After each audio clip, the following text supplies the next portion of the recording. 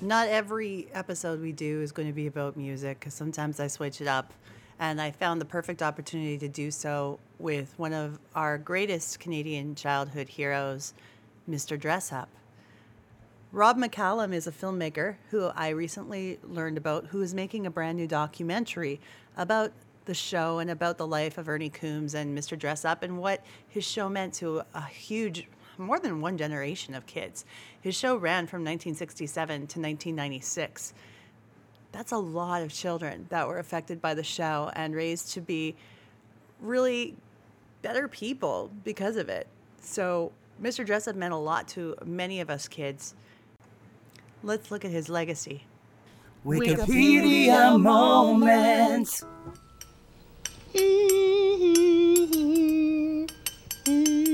Hi, I'm playing musical glasses. Dum dum dum dum dum dum dum dum dum dum dum. That sounds a bit strange. I don't know. That sounds a bit strange, that one, Finnegan.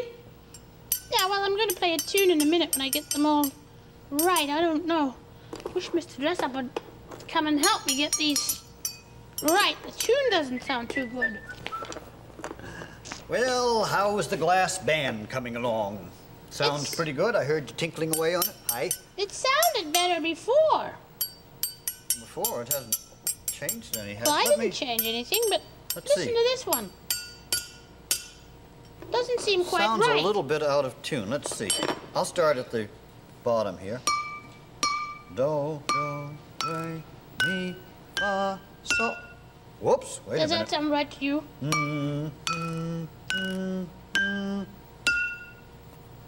That's not right. That's Nope, strange. No, It's not right. let's see. No, that's not right at all, Casey. That's not what it sounded like before. How could it be different? I don't know. Couldn't have changed. Wait a minute. What? Well, look. Remember the low note had the most water in it. Right? Then the higher the notes got, the less water. Yes. Well, look at this. This has got a lot of water in it compared to this one. How could it? It hasn't rained, has it? No. Well, how could it get more water in it? Finnegan, do you know something about this? Hello, Finnegan. What? You took a little drink out of that one, and then you what?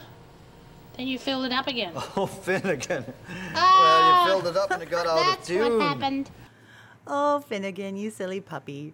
Mr. Dressup is a Canadian children's television series. It originally ran on the CBC from 1967 to 1996. Mr. Dressup was developed and produced by Daniel McCarthy, who later became the head of children's programming for CBC television as a replacement for Butternut Square, on which Mr. Dressup had been a featured character. The series starred the actor Ernie Coombs as Mr. Dressup. The show aired every weekday morning. Mr. Dressup would lead children through a series of songs, stories, arts, crafts, and imagination games with the help of his puppet friends Casey and Finnegan, a child and a dog who lived in a tree house in Mr. Dressup's backyard.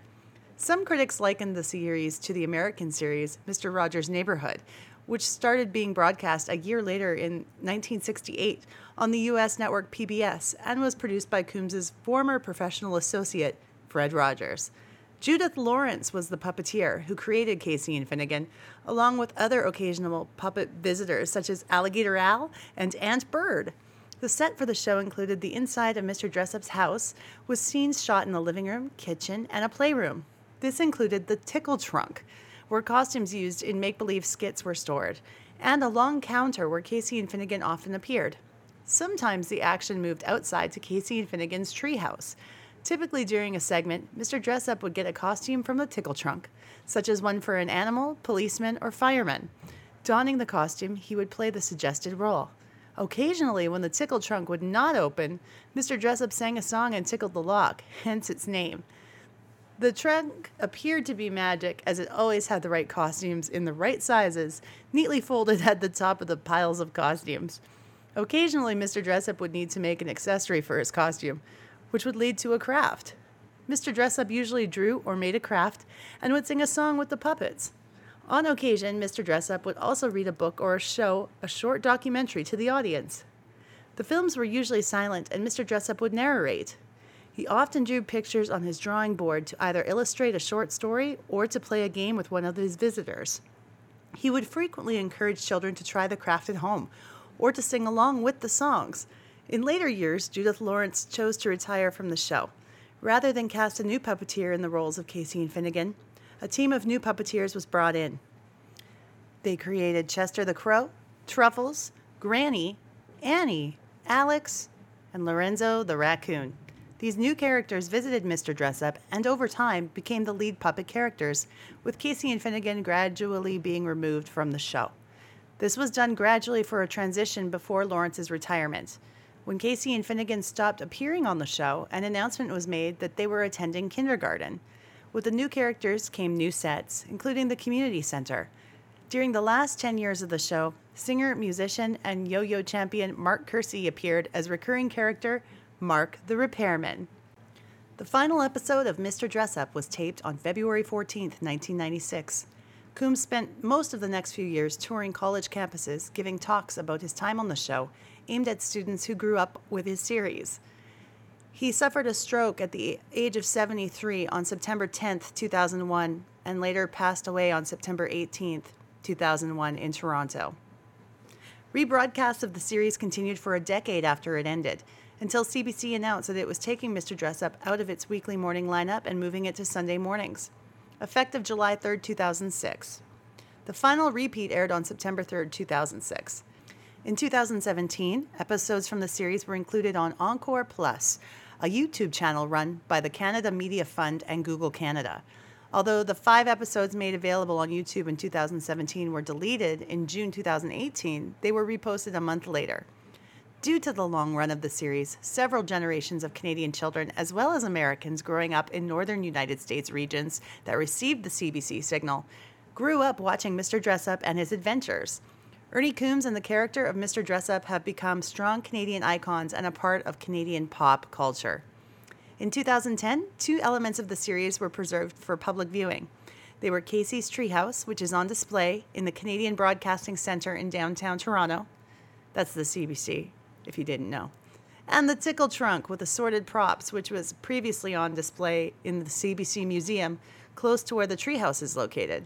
The Tickle Trunk was not placed in another museum after the CBC Museum closed. On November 26, 2012, Mr. Dressup, along with Casey and Finnegan, were featured in a Google Doodle on the Canadian Google website as a tribute to Coombs' 85th birthday. Let's welcome filmmaker Rob McCallum to talk about his brand new documentary and the legacy of Mr. Dressup. We wanted to talk about the work you're doing right now in film. Of course, the documentary on Mr. Dressup. Very, very exciting. What made you want to make this documentary? What was the driving force behind that? There's 2 factors. First, I was really surprised that nothing had ever been done on Mr. Dressup at this point, given the slew of pop culture documentaries that seem to flood the marketplace every year, seemingly turning over every corner of everything that everybody is obsessed with and all these communities kind of converge around. There was nothing on Mr. Dressup, really anyways. And then, of course, I showed my kids. And they watched it and they're 5 and 2. And when I showed them, they're just 4 and not quite 1 yet. And I said, what do you guys think of the show? And my son Harrison said, oh, I like it a lot. And I mean, of course, he's exposed, the Paw Patrols of the world and everything else, the fast-paced animation stuff. Yeah. And I said, why do you think it's important? He goes, because if Scarlett, his sister, watches it, maybe she'll grow up to be nice like Mr. Dressup. So I thought, well, now I've got to really look into doing something like this because the show is very hard to find online right now.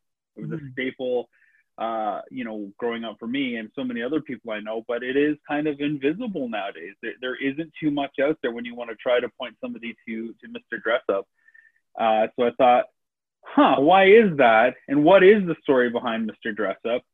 And that is kind of the crux for the documentary, kind of peeling the curtains back to not only see how the show was put together, why and how and when and by who, but what is the current legacy of the show and why is that? And how it's affected everybody here like 20 plus years later. Of course. It's very important to know. Check out the shirt. I don't know if you can see it, but it's the Tickle Trunk. Nice. Very cool. Yeah.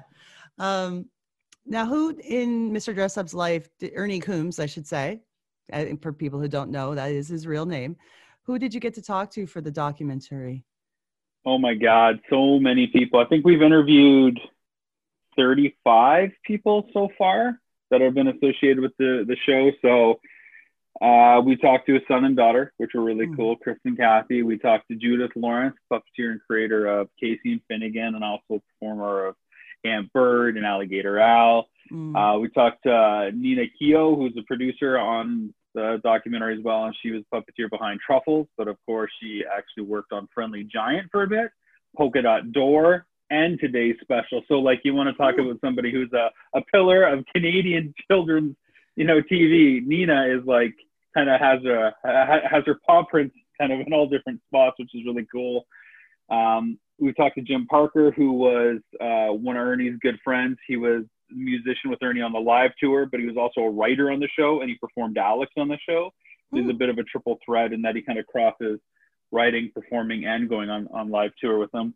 It's just honestly so many people. Denise Dickin, who did costume design for the show. What better person to talk to on Mr. Dress Up than the person involved in designing costumes? Oh yeah. Producers of the show, just a lot of cool people. Stu Gilchrist, the creator of Mr. Dress Up, who was a producer on Butternut Square and was the one that transitioned it to Dress Up, because some people don't know, and we didn't know going into this, that Mr. Dress Up was a spin-off show. It wasn't the original thing. It was a spin-off completely, because the Mr. Dress Up character, as well as Casey and Finnegan, were those characters on a show called Butternut Square that ran from 64 to 67. And to save budget cuts or to save money so they could do it, they cut the budget of Butternut Square, made Dress Up happen with half the space. And, 30 years later it ran, and that was that. I got to look up Butternut Square and see if I can find any of that online left anywhere. Probably not, hey? Good luck. If you do, please call me, because there is not a lot out there. We do have some materials now because of all the digging and stuff that we've been doing, but we hope to unearth a lot more the further and harder we dig. So, yeah, I had no idea about the spinoff from Butternut Square. And was that a CBC production as well? Yeah, absolutely. And there were multiple people involved in the show. So Mr. Dress Up, of course, is the titular human character, and there would often be guests on it, like Susan or Beverly. But for Butternut Square, there was 4 people. There was Sandy, who also started with Mr. Dress Up when the show transitioned, but then there was the music man, Don Himes, who did the theme song for Mr. Dress Up later on. And then I think Bob was the other individual that was there as well. So it was kind of a 4-pronged attack, and the set was much bigger. It was more of a neighborhood with the butternut tree in the middle and the treehouse. Oh, so wow. That got repurposed to the backyard of Mr. Dress Up, of course. But that was a center point, almost like Sesame Street, where you would have all these different houses where everybody else lived, and they would come to the center, the square, the Butternut Square, like Times Square, together to kind of, share their stories and act out their imagination plays and whatnot. And that treehouse is absolutely the centerpiece of the show. When you think about the show, it's one of the first things that pops into my head.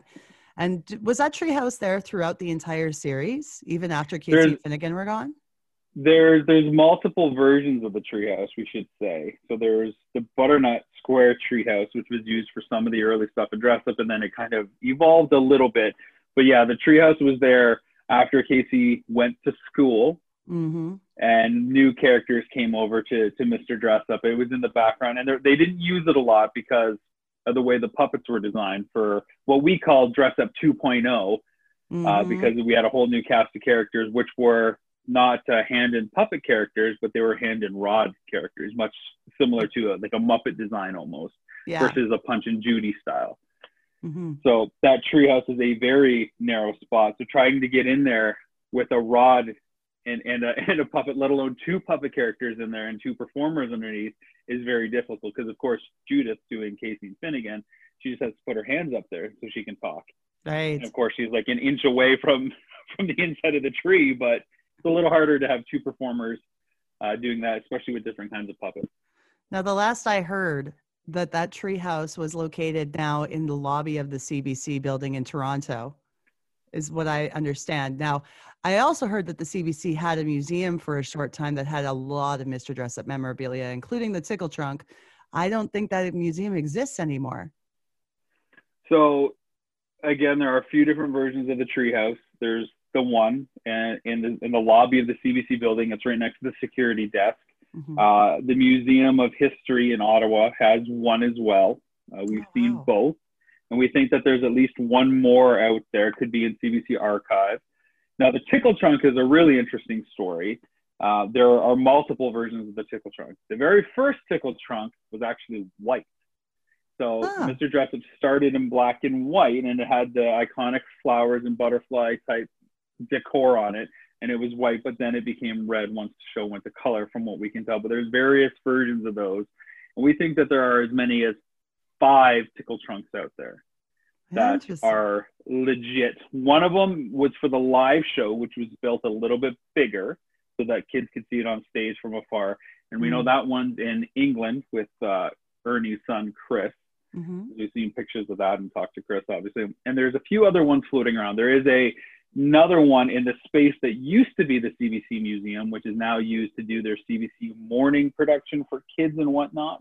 And it's often in the background. And if you go to visit CBC, you can peer through the glass and see it.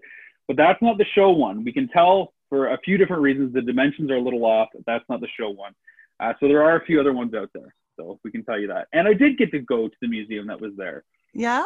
I was actually an intern at Royal Canadian Air Force when I was doing my post-grad work at Sheridan. So once a week I would go down to CBC, and the line would form on the main main floor of the building. We would take people up through the elevator. But while we were waiting for people to show up with their tickets for Air Force, I'd always go into the museum, and they would have the Friendly Giant castle in there. They would have Mr. Dress-Up's drawing desk, plus a bunch of the puppets on display.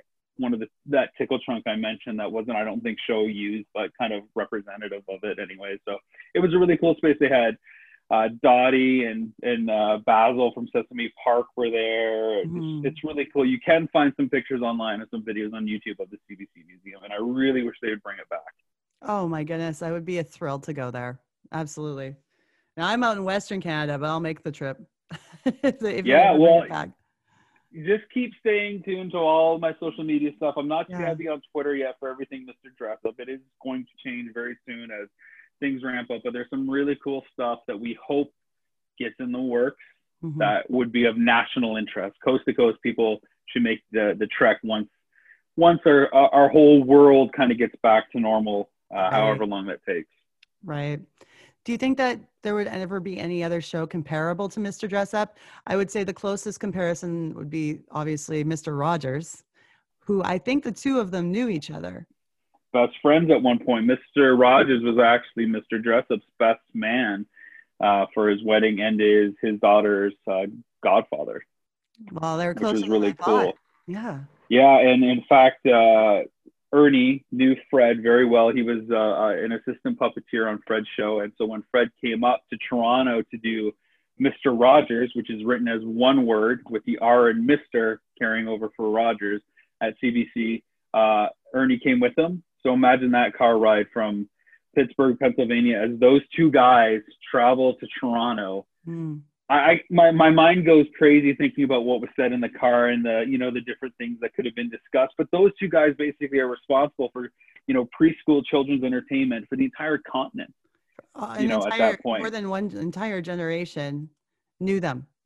Absolutely. Yeah, we kind of pin it down to 5 generations. Yeah, which is pretty crazy because if it starts in the 60s and ends in the 90s, you've got the parents of the kids that first start to watch it, and then the kids of that first generation, and then the kids of the kids. And because reruns for Dress-Up go into 2006, that's a pretty good 4 to 5 generations of different kids got to see it.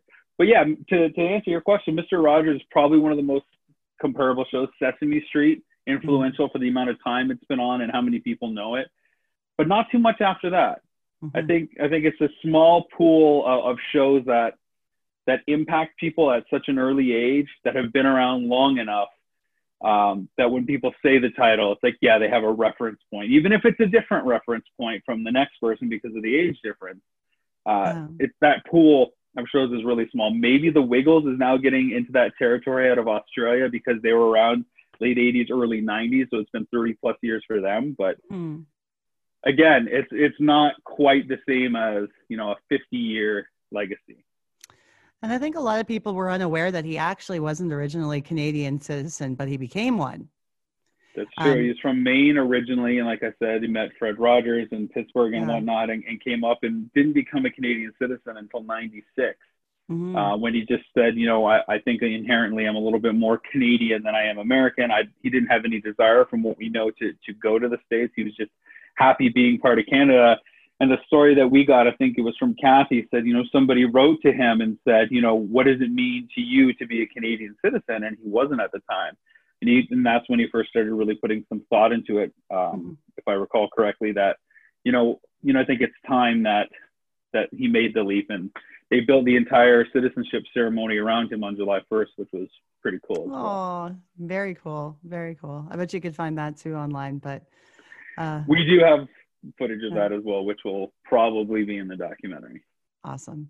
I feel that in today's society, people have a hard time accepting the fact that people like Ernie Coombs and Fred Rogers were so pure and just full of like love and wanting to educate children.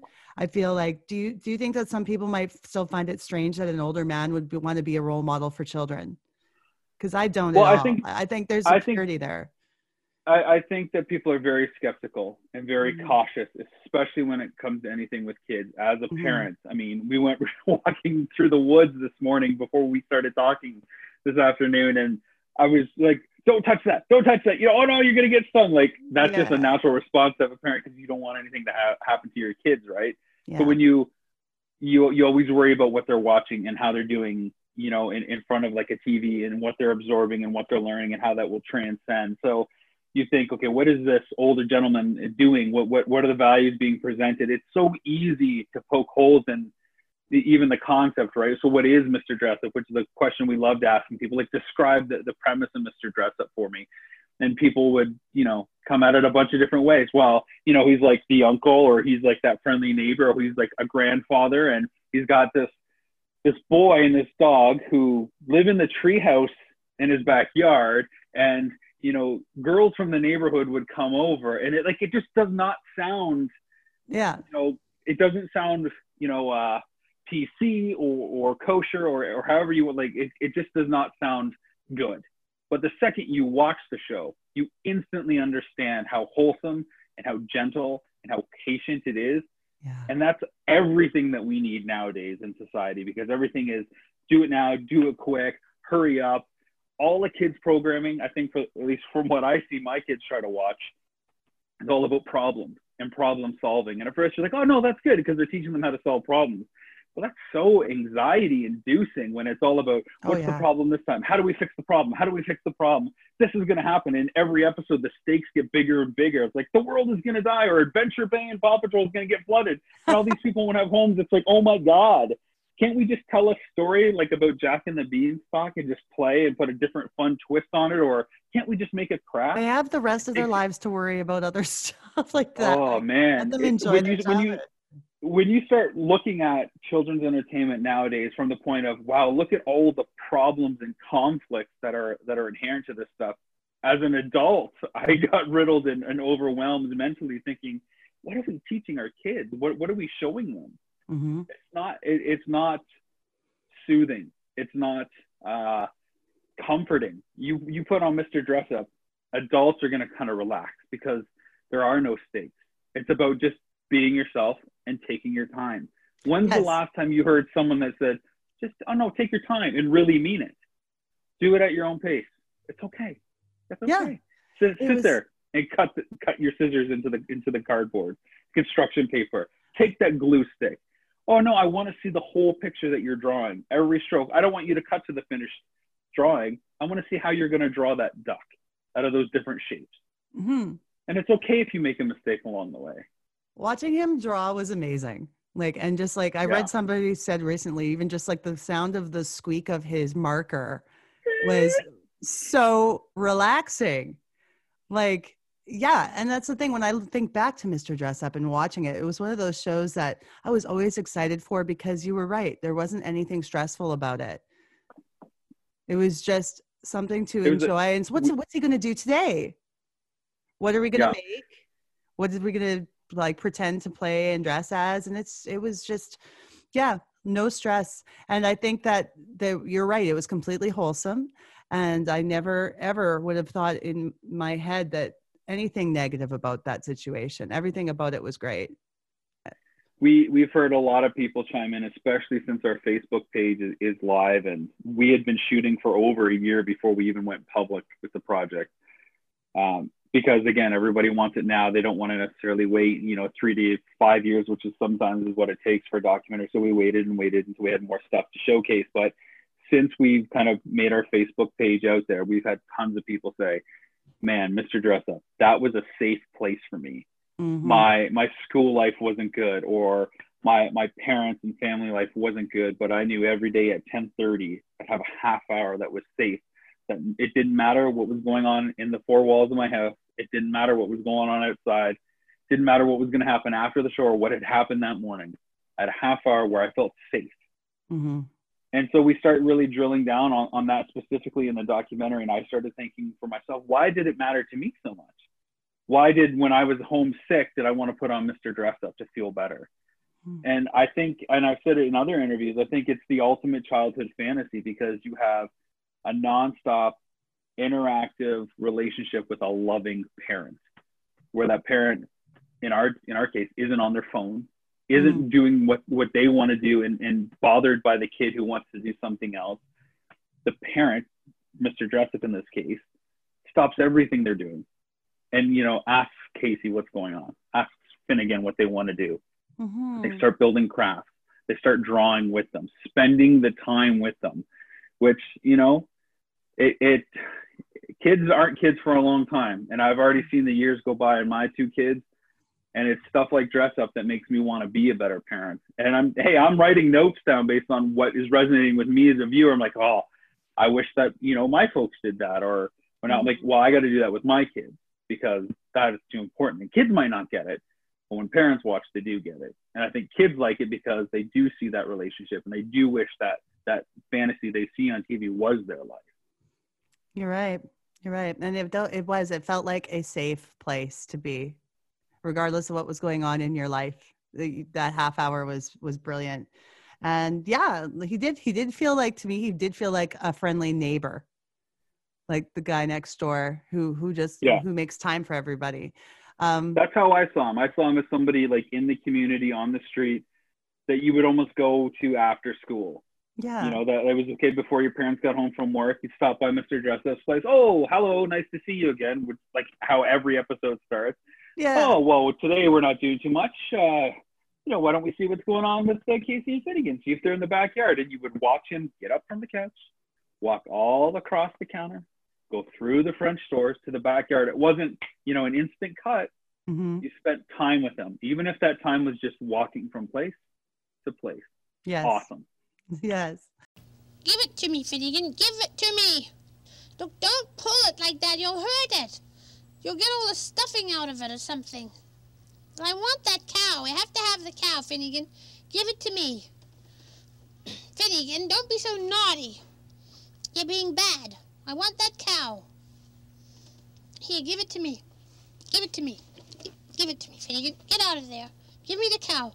Finnegan, I just want the cow for a little while. See, what's all this noise about? Here. What's happening?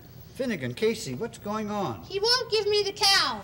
What do you need the cow for? For the story. What story is it? For Jack and the Beanstalk. Oh, well, that's right. There is a cow. Give me the cow, Finnegan. Give it to me. Ah, good, I got it. Oh, now, wait a minute. Wait. Casey, that's not the way to behave. Well, he won't play. Let's put the cow just between you. Now, Finnegan, did you want to play Jack and the Beanstalk, too? Well, you have to use the cow for that. So what's the argument about that? Well, he wants to play Jack and the Beanstalk, but he doesn't want to be what I want him to be. I want him to be the giant.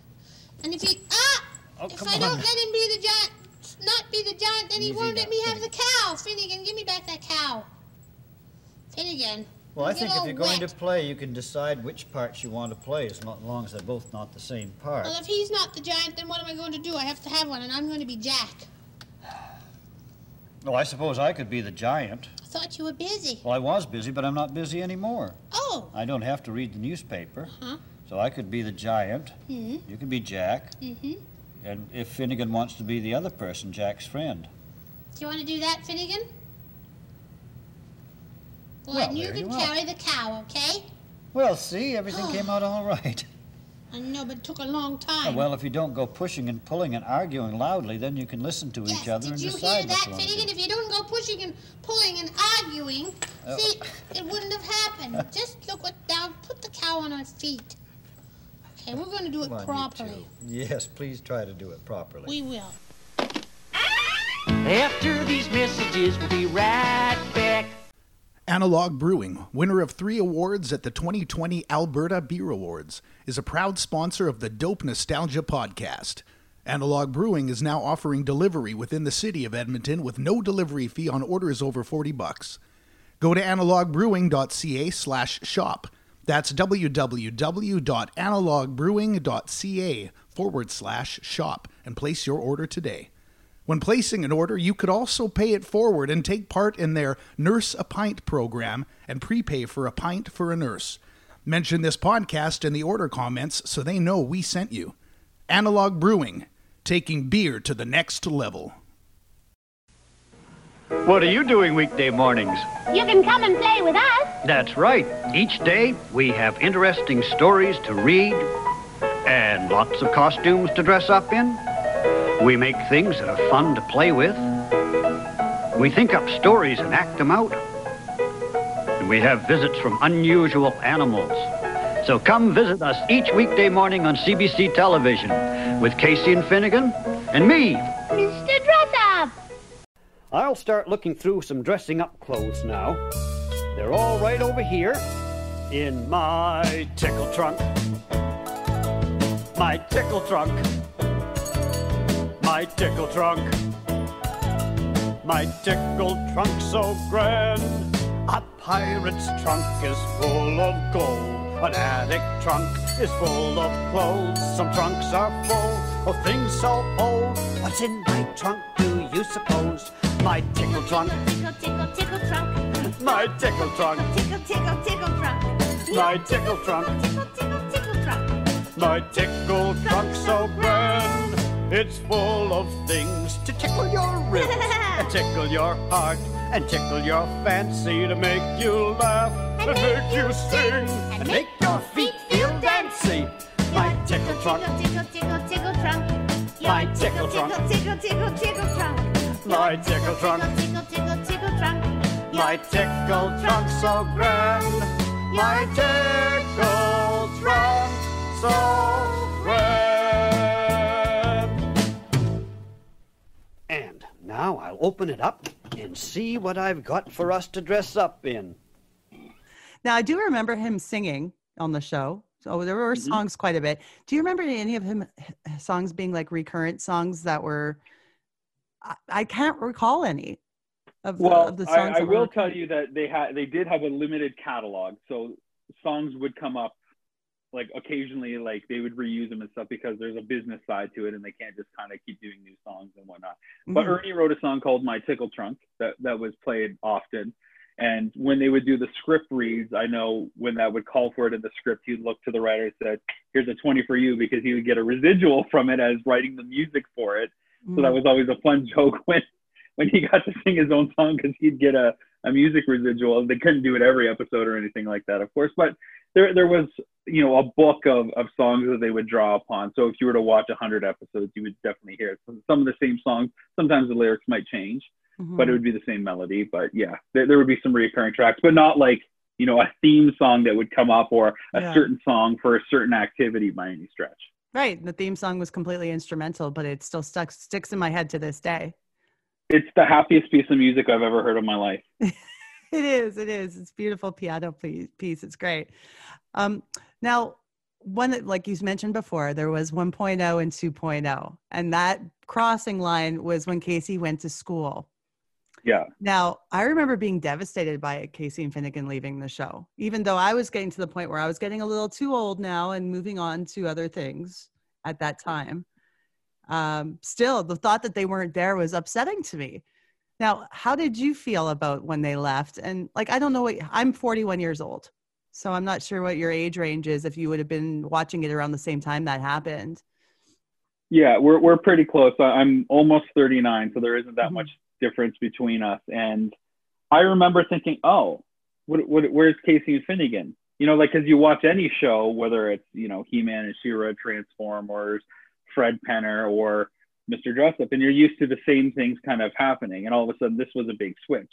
Yeah. Now, doing research for the documentary, there were a handful of crossover episodes where Casey and Finnegan were there with some of the other characters like Truffles and Granny and whatnot, which are really hard to find. We've got some, thankfully, which are cool to showcase. But it felt like watching and growing up, like, oh, this is so strange that these new people are here. I don't know why.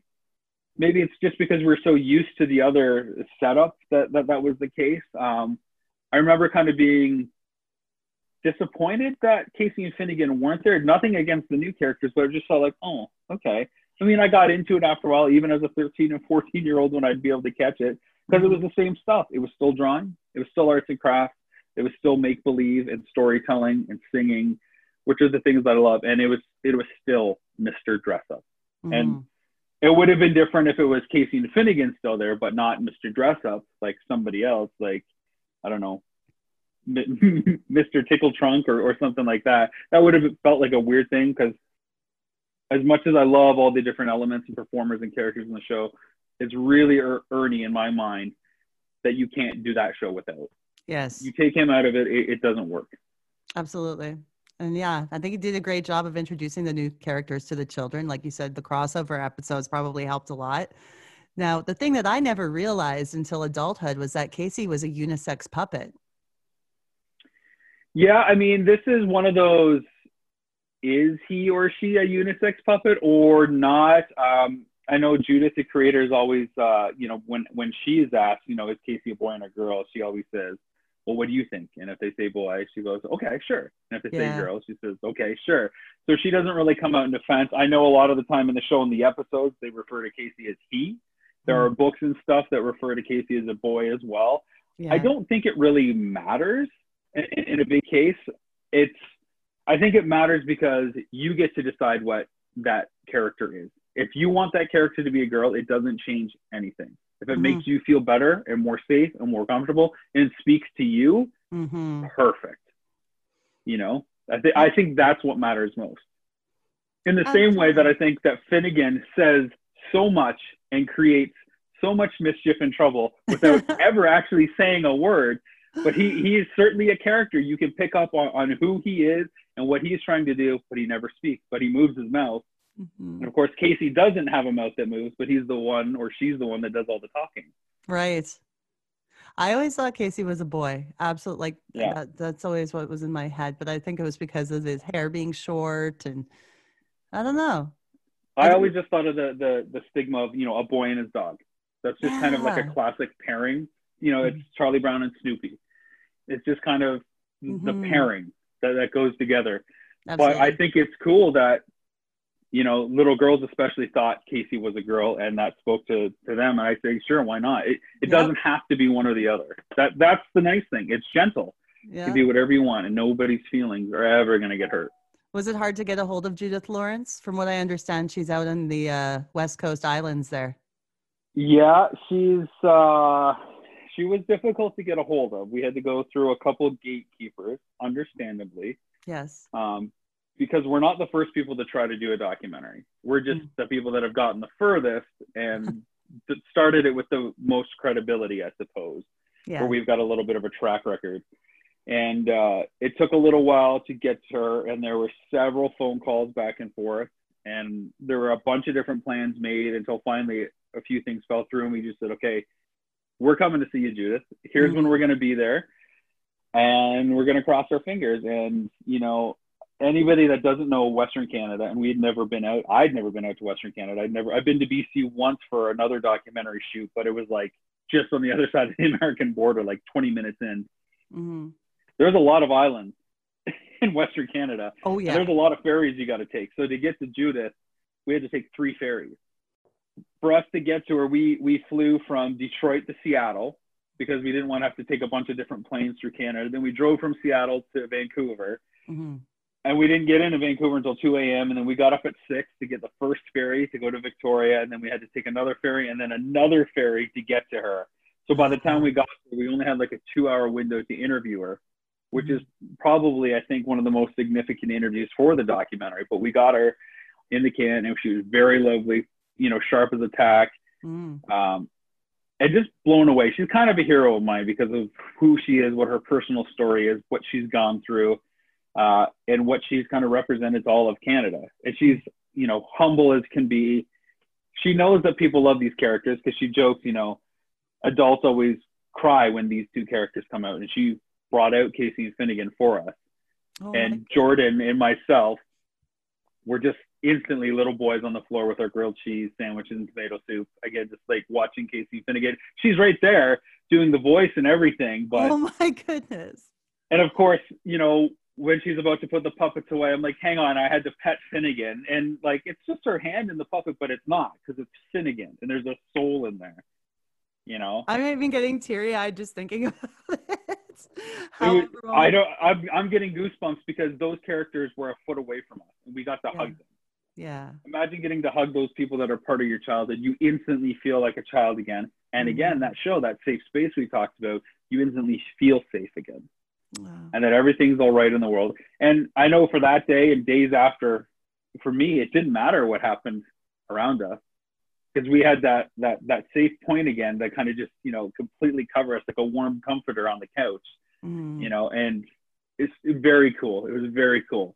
And the same thing was when we filmed with Fred Penner to talk to him about what it was like, you know, what Ernie's legacy was and that show's legacy. It was just, again, like, wow, this guy was a huge part of my childhood as well. And just to hear him talk and speak about, you know, the importance of children and how we should work with them and not teach at them and speak at them, but how we should listen to them and grow with them and let them teach us things. Yes. Again, just kind of like Canadian royalty, if you ask me. Oh, absolutely. I mean, those phrases, even the phrase tickle trunk, just saying that, people still use that in their vocabulary. If they're describing certain things, they could say, "Oh, I got a tickle trunk full of stuff." You know, people say that. Yeah. Where do you keep your Halloween costumes? Well, in the tickle trunk, of course. Right?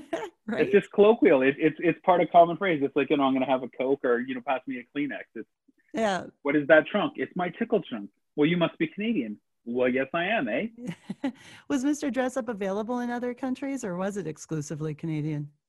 Well, the cool thing with Facebook is we're getting a lot of stories out of the U.S. now, a lot of border towns that grew up on it too. And they're like, oh my God, there's a documentary on this, because to them, they would get like CBC. And sometimes it'd only be for certain parts of the day because of the way the weather would affect their broadcast signal in Port Huron or in Maine or in Vermont, but they would get it.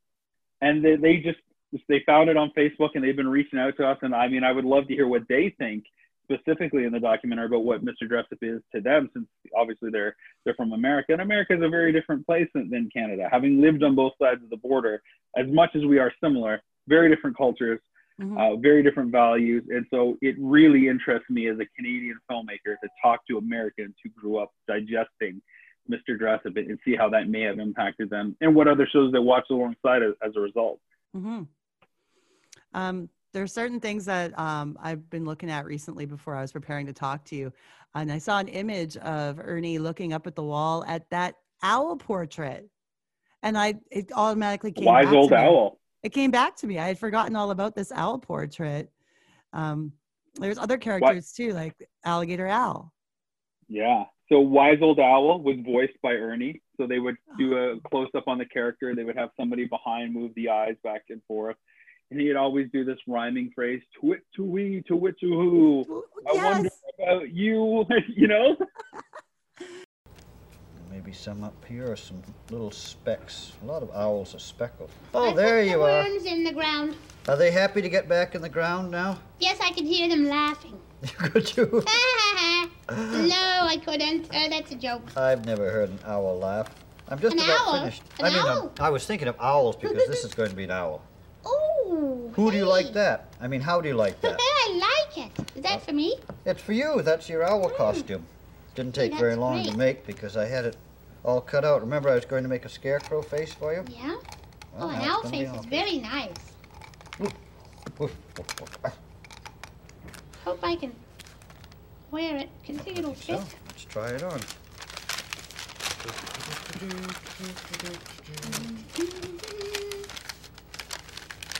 Can you see through it all right? Yes? Mind your arm there. There it is. Mm-hmm. Looks pretty good on you. Ooh, ooh, ooh, ooh, ooh. How do I look? Do I look like an owl? Ooh, do it, do. Ooh, I think Owl's waking up. I mean, our wise owl is waking up. Uh-oh, wise old owl, look at me. Ooh. Hee Do it, do. You look like an owl. Indeed you do. I think you're lucky to be an owl because you get to stay up all night, don't you? Do it to wee, do it to woo. That's certainly right. I always do. Yes. Yeah, you've just brought it all back. I know. That's great. You just had that moment where instantly you remembered it all. I love Yeah, that. yeah. And it's funny, like those shifty eyes, that reminded me Yeah. of, did you ever go to Bullwinkle's as a child? Did you have Bullwinkle's? No, I don't they know what that is. Bullwinkle's was like a restaurant for kids, very much like a Chuck E. Cheese, but it had more of a dark and sinister feel when you went into it. Oh, okay. Sure, why Yeah. not? It was great. Like they had all the characters on stage in animatronics, just kind of playing guitar, moving back and forth like this. Very freaky. Wow. Anyways, if you haven't experienced it, we won't worry about it. But the shifty eyes kind of reminded me of that. But yeah. And then so Alligator Al was So also Alligator in that Al was, character. of course, the originator of the Trading Post. He was the entrepreneur there. Again, voiced and performed by Judith. He's kind of snarky and I was really, really quick to the point. Now, welcome to the Trading Post. I'm Alligator Al. Don't drop the box. He's just really kind of in your face. He's kind of he's just kind of hip. He does his own thing. He likes to be part of the community. And Well, come on then. Come on then. Oh, Al. Say, come along, everybody. Come along. Yeah, I heard you say come along to Al's new trading post. That's it. Sounds good, huh? Oh, it's a good Yeah. place for a trading post, Yeah. Al. Is things coming Right. along pretty well there? Oh, yeah. I'm just still unpacking, of course. There's a You lot of must be stuff. tired. Mm-hmm. I just hope that everybody likes my new location. I think they And they'll will. all come to it, They'll find where it is, and I'm glad we were able to help you today. We didn't Yeah. have anything else to do. That was very Everybody's kind of you, going yeah. to be. Oh, What's just that? remembered another message. Oh, yeah? Aunt Bird. Uh-huh. She won't be able to make it to the grand opening because Oh. she had to go out of town. She had to go to the country. So bad. she said she'd be back tomorrow and she'd look at the trading post then. Uh-huh. But she has something for you for She the grand does? opening.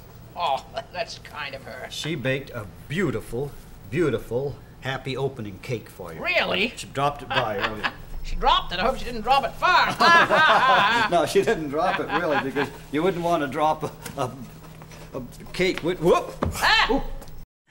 Did you ever get to see Mr. Dress Up on tour?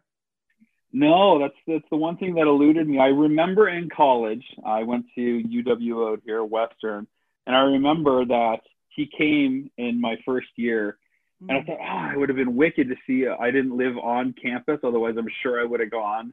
But I just remember thinking, that would have been really cool to check out and hear what he had to say. And I knew they were planning to do one the next year, but he had passed away the next year before that kind of stuff happened. And that was one of the first regrets, because I was the guy that always went to concerts without question. I love going out to events and whatnot. And it was like, I can't really afford it. First year of college and stuff to do. It's like, regrets, man, big time. But yeah, no, I mean, that's the other thing. People are chiming in. I saw him here. He came to this school gymnasium to do a show in the middle of nowhere. He went to Northwest Territories, Yukon, Newfoundland. He went everywhere in Canada, right? His show played everywhere. Everybody knew him. He had that opportunity. He really, trailblazed everything. And, the live show was a nice hour-long performance, songs, jokes, playing around, same kind of stuff that you would see on the show. Nothing super sophisticated, but it didn't need to be. It just needed to be just like the show, and everybody just wanted to see him. They just wanted, he's real, he's right there.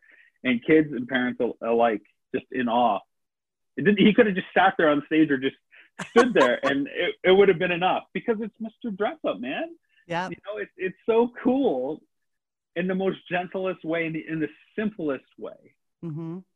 I have regrets not seeing him too. Like, totally. I think he passed in 2001. Is that correct? Yeah. Because I think it was like the same week as 9/11. Yeah, or shortly after. He had a stroke and went into a coma on September 10th.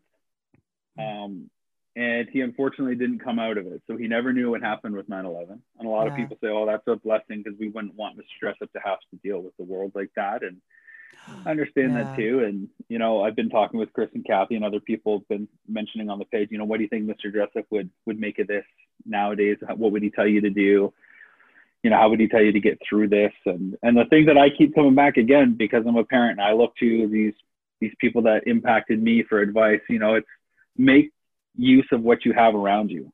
You know, what are the resources around you to get through this? And it's funny, because it's kind of how I approach filmmaking. I don't try to have this elaborate production or rope in all these things or try to get special gear that costs, you know, a fortune. I use what I have around me, and I always have, and it's always worked out. It's been right to the point, simple, raw, truthful, and honest. And that's a Mr. Dress Up thing. And I'm sure I've learned that kind of subliminally just by having his kind of DNA kind of course through me. Exactly. Do you think there was a relationship between The Friendly Giant and him as well? The two shows seem to coincide together, especially like obviously the time slots they were on the CBC. They were very different shows though.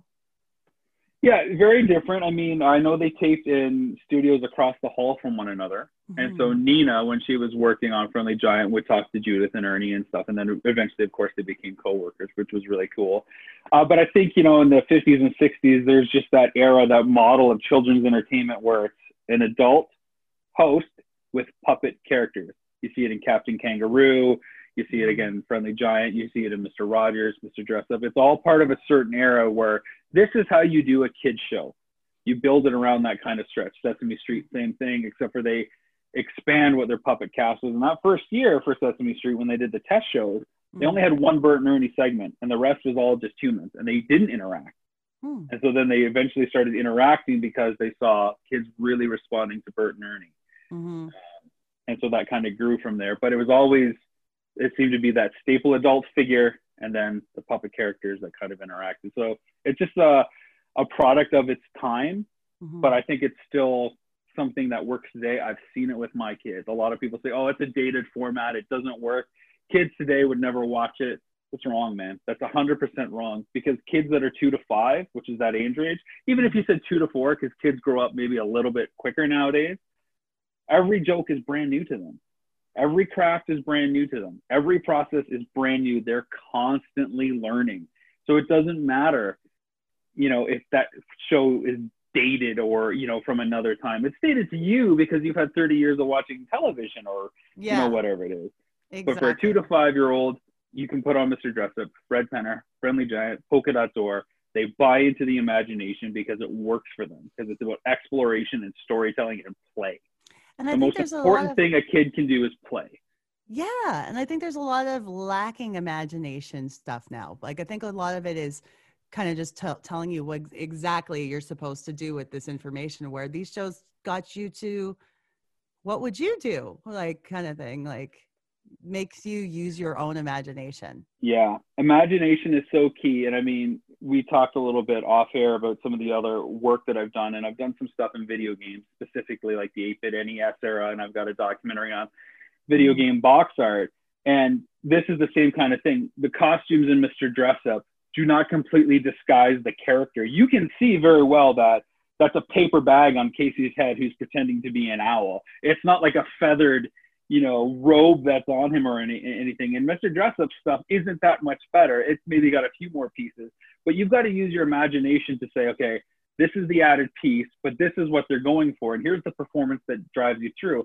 Just like those, you know, early video games where these are little, you know, squares and bleeps and bloops on the screen, but that's supposed to be a knight swinging a sword, conquering this dragon, which is what the box art said. So this game should look like this. I know it looks like this, but this is what we want you to think it looks like. Yeah. So it's invoking and provoking your imagination to be an active participant instead of saying, well, here's exactly what it is. Don't do any work. Just consume this. And that's that. Well, it's showing That's kids why I think a lot of entertainment doesn't work today. it's showing kids that, oh, you can make this too. Just use your imagination. Yep. You can be whatever you want to be. Also, Yep. like that kind of reminds me of South Park too. When the South Park boys get dressed up for whatever characters they're being when they're doing like superheroes and stuff, all Yeah. their costumes are super like basic. You can tell it's like a bunch of duct tape, Tinfoil. tinfoil and duct tape. You know what? The box. I was Osimo for Halloween 2 years ago, and it was so easy to Cool. make because you use cardboard boxes. You throw it together just the way Cartman would, you know. Mm-hmm. But that's off track. But it makes sense in your mind. It makes sense in your mind. And that's why I love those cutscenes in South Park where it goes to like those anime sequences where they're all like, you know, super muscles and ripped and they have the awesome spandex show. But then they cut back to like the reality because that's playing as a kid. Yeah. And that's okay. Absolutely. Now, do you think there's anything comparable in children's programming today? Because I don't know. You obviously have little children, so you know what's going on Yeah. with the shows, but I have no idea what kids are watching now. There's a couple things I would point out too. I would point out stuff like Blippi, who is a human, you know, character who talks directly to camera, very educationally driven, silly, wears a bow tie and suspenders, like bright blue shirt, orange kind of pants and sneakers. They're almost like mocking the kind of show that would be, but then you see how genuine it is because it goes on long enough. Again, the Wiggles, I think, is pretty close. They're a little bit more song-driven, so there's a lot of songs and not so much make-believe and sketches, although they do have, like, Wiggle Town, which is almost like a parody of The Monkees, where there's a bunch of songs, but cut in between the music videos, there's a bit of a narrative that they figure out. And then Miss Persona out of Canada, which, you know, Fred Penner's in, Allison Court, who is on, you know, Big Comfy Couch, and Mr. Dress Up is in, and they're using that imagination kind of situation. It takes place in a tree house. There's puppets. You go into a closet to dress up, like a transformation sequence kind of out of like He-Man or She-Ra. Cool. So Miss Persona in particular brings in a lot of these kind of 70s, 80s, and 90s tropes into that whole kind of kids programming sphere.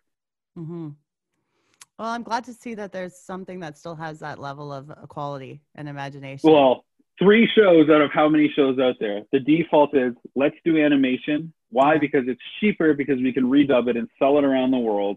But I don't think it's better. I think it's the lowest common denominator. And that's not to take anything away from the shows, because some of the shows are pretty good, pretty funny. But there is something to be said for the tangible. We live in a world where everything is divided by a screen and it doesn't exist in reality. And I don't know what we're teaching kids when they can't go and grab that thing. So when, I don't know why I keep picking on Paw Patrol, but when the pups from Paw Patrol go to try to fix the problem, our kids can't do that because they don't have those materials and that world doesn't exist. So I think there's always a disconnect. But when Mr. Dressup wants to make a craft with a paper towel tube or a toilet paper tube and some googly eyes or some glue, or wants to draw on a paper, our kids can do that right away. You know, they can go draw that same bird or that same thing, or they can take the letter A and turn it into an alligator because they saw Mr. Dressup do it. I'd be like, there's Mom, a cause and effect. Mom, I need pipe cleaners. Yeah, our house is stocked with popsicle sticks, pipe cleaners, googly eyes. We should probably get a bag of feathers soon. But yeah, we've got hot glue guns and stuff like that. And our table gets all gunked up with glue, and it's like, okay, well, whatever. Now you have like, I was looking into your website, and you have so many other great documentaries you've worked on. I want to see them all, especially the video game docs. Like, this is cool. Like, so you're really into the pop culture. When it comes to video games, what other shows should we check out that you've done? Well, let's see. So my first big film that came out was probably a film called Nintendo Quest, and which I dared my best friend Jay to collect the entire original Nintendo library, all 678 games, in 30 days without using the internet. Oh my goodness! And it's very much a gamer film, but it's not really. It's about Nintendo, sure, and it's about him getting these games, but it's more, you know, a film about the human condition. How far are you willing to go for a dream? What are you willing to do if you had nothing else in your way? You had 0 obstacles. How far are you willing to go? What are you going to let hold you back? So that's kind of what Nintendo Quest is about. It's the ultimate video game kind of fantasy, because this is what one gamer's always wanted. And I said, all right, man, hear you talking about this forever. You want the whole library, just do it. Put your life on hold and make it happen. I mentioned video game box art, the stories behind the covers, which is all about the cover art and the illustrators, because nobody knows who did all that cover art for us. But when you walk down an aisle of Toys R Us and you just saw the wall of cover art, you're like, I want that one. Because of the cover, you had nothing else to go, and there was no internet, there was no review. So that series looks at all those people and some of the Easter eggs and how the industry evolved and the role that box art played. Power of Grayskull is out there, of course, if you're a He-Man and She-Ra fan. And you've got Netflix, check it out. That's the definitive history of everything He-Man and She-Ra, from how it started, from Mattel passing on wanting to do the Star Wars figures and then realizing, oh, we made a mistake, we better have something to compete with that. That's kind of the seeds of He-Man and where that started.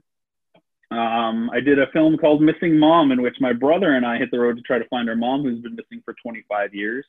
Wow. So again, it's another personal journey, you know, how far we're willing to go to try to find the thing that people say would be impossible to find or do, and what's going to get in our way and not get in our way. Yeah. And of course, there's some lightheartedness on the way, because both my brother and I are into pop culture stuff, so that stuff seemingly works its way into it.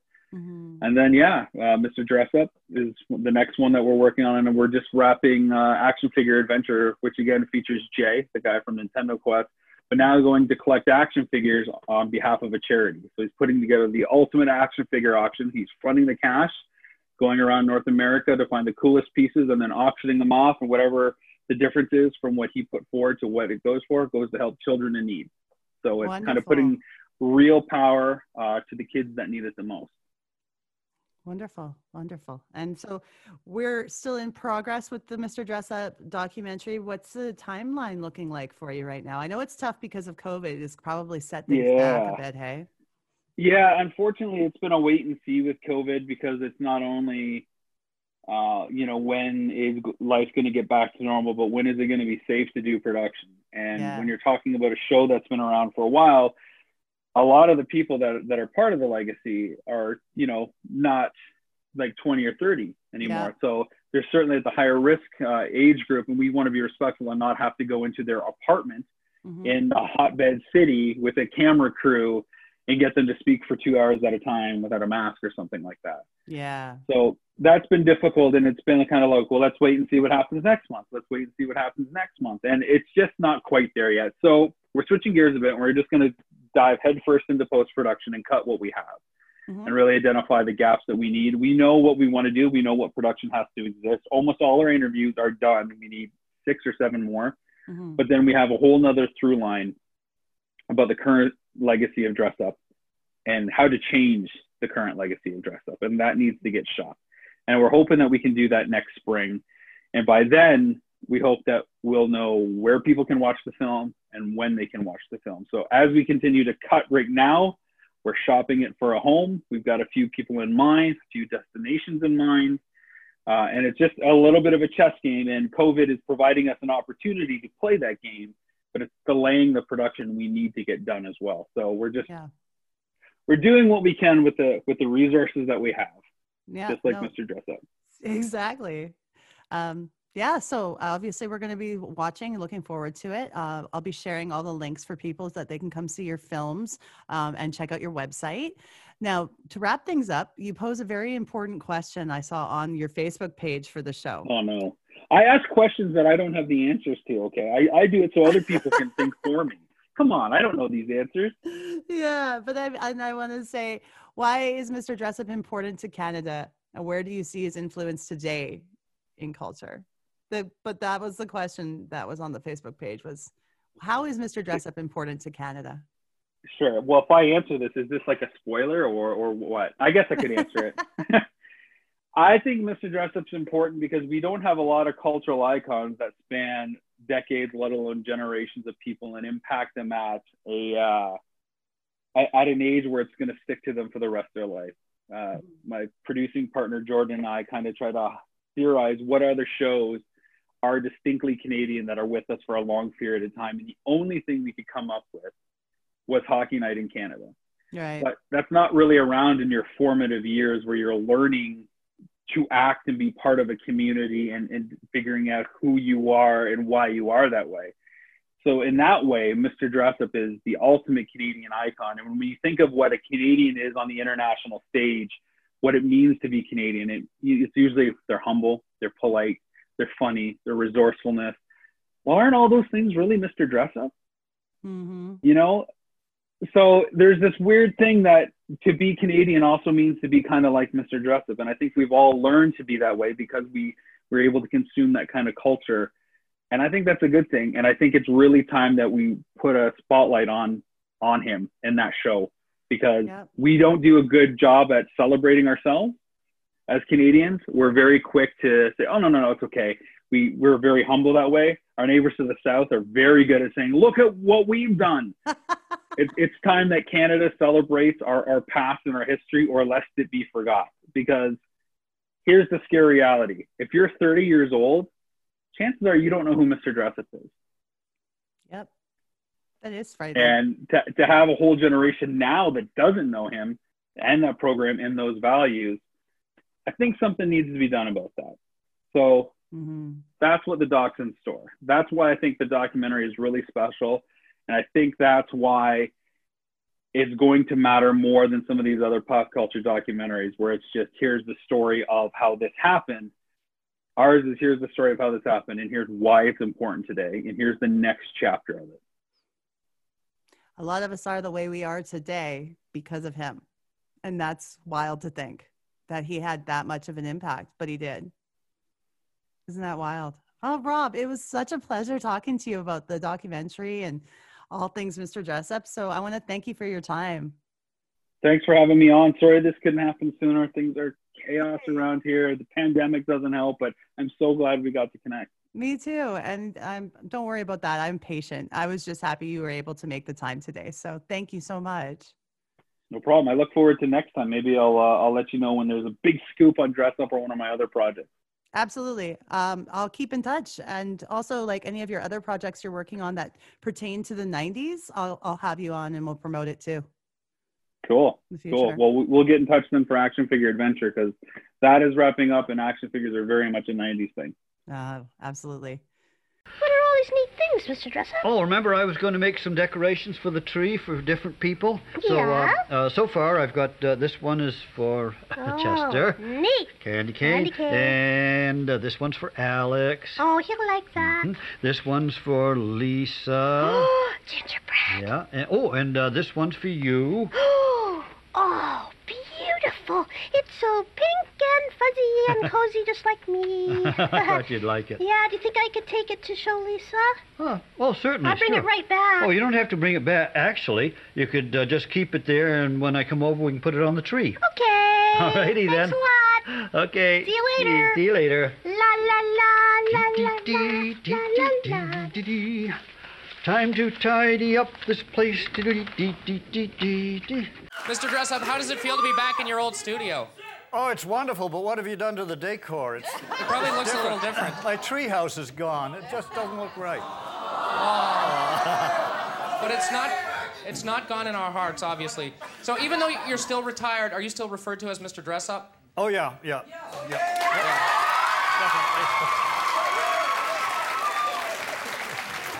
So what have you been up to since you've retired? Oh, I've been very busy. I've been touring, and I've been doing personal appearances and making speeches and keeping busy and restoring my old car and all kinds of stuff. So how has the response been since you retired? When you're speaking in groups, people must love you. Sort of like here, yeah. Yeah, it's a lot like here.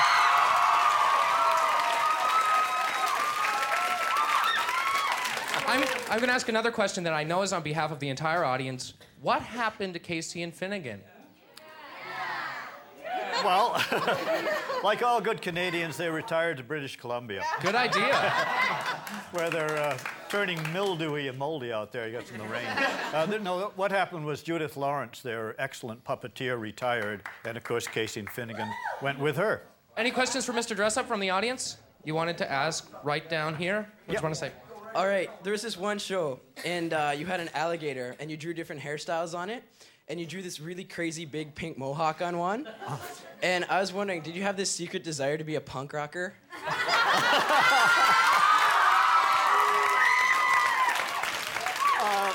No, but the alligator did. Once again, thank you to Rob McCallum for being on the show. It was such a heartwarming conversation to talk about our childhood and our love for Mr. Dressup. You can find out when the documentary will be coming out at Facebook page Mr. Dressup Documentary. And you can also follow what else Rob is doing in his other films at Rob McCallum Films on YouTube. Go follow up. Check it out. Until then, I hope you guys have a great week. And we'll see you next week when my guest will be Roger Ortega. Fascinating pop songwriter, R&B songwriter, singer, did a lot of cool stuff in the 90s, and he's going to come and share some of his experiences and his feelings about the decade with you next week. Take care, everybody. Come again soon. We'll say goodbye now from Casey and Finnegan and Al and me. Mr. Dressup. Bye-bye.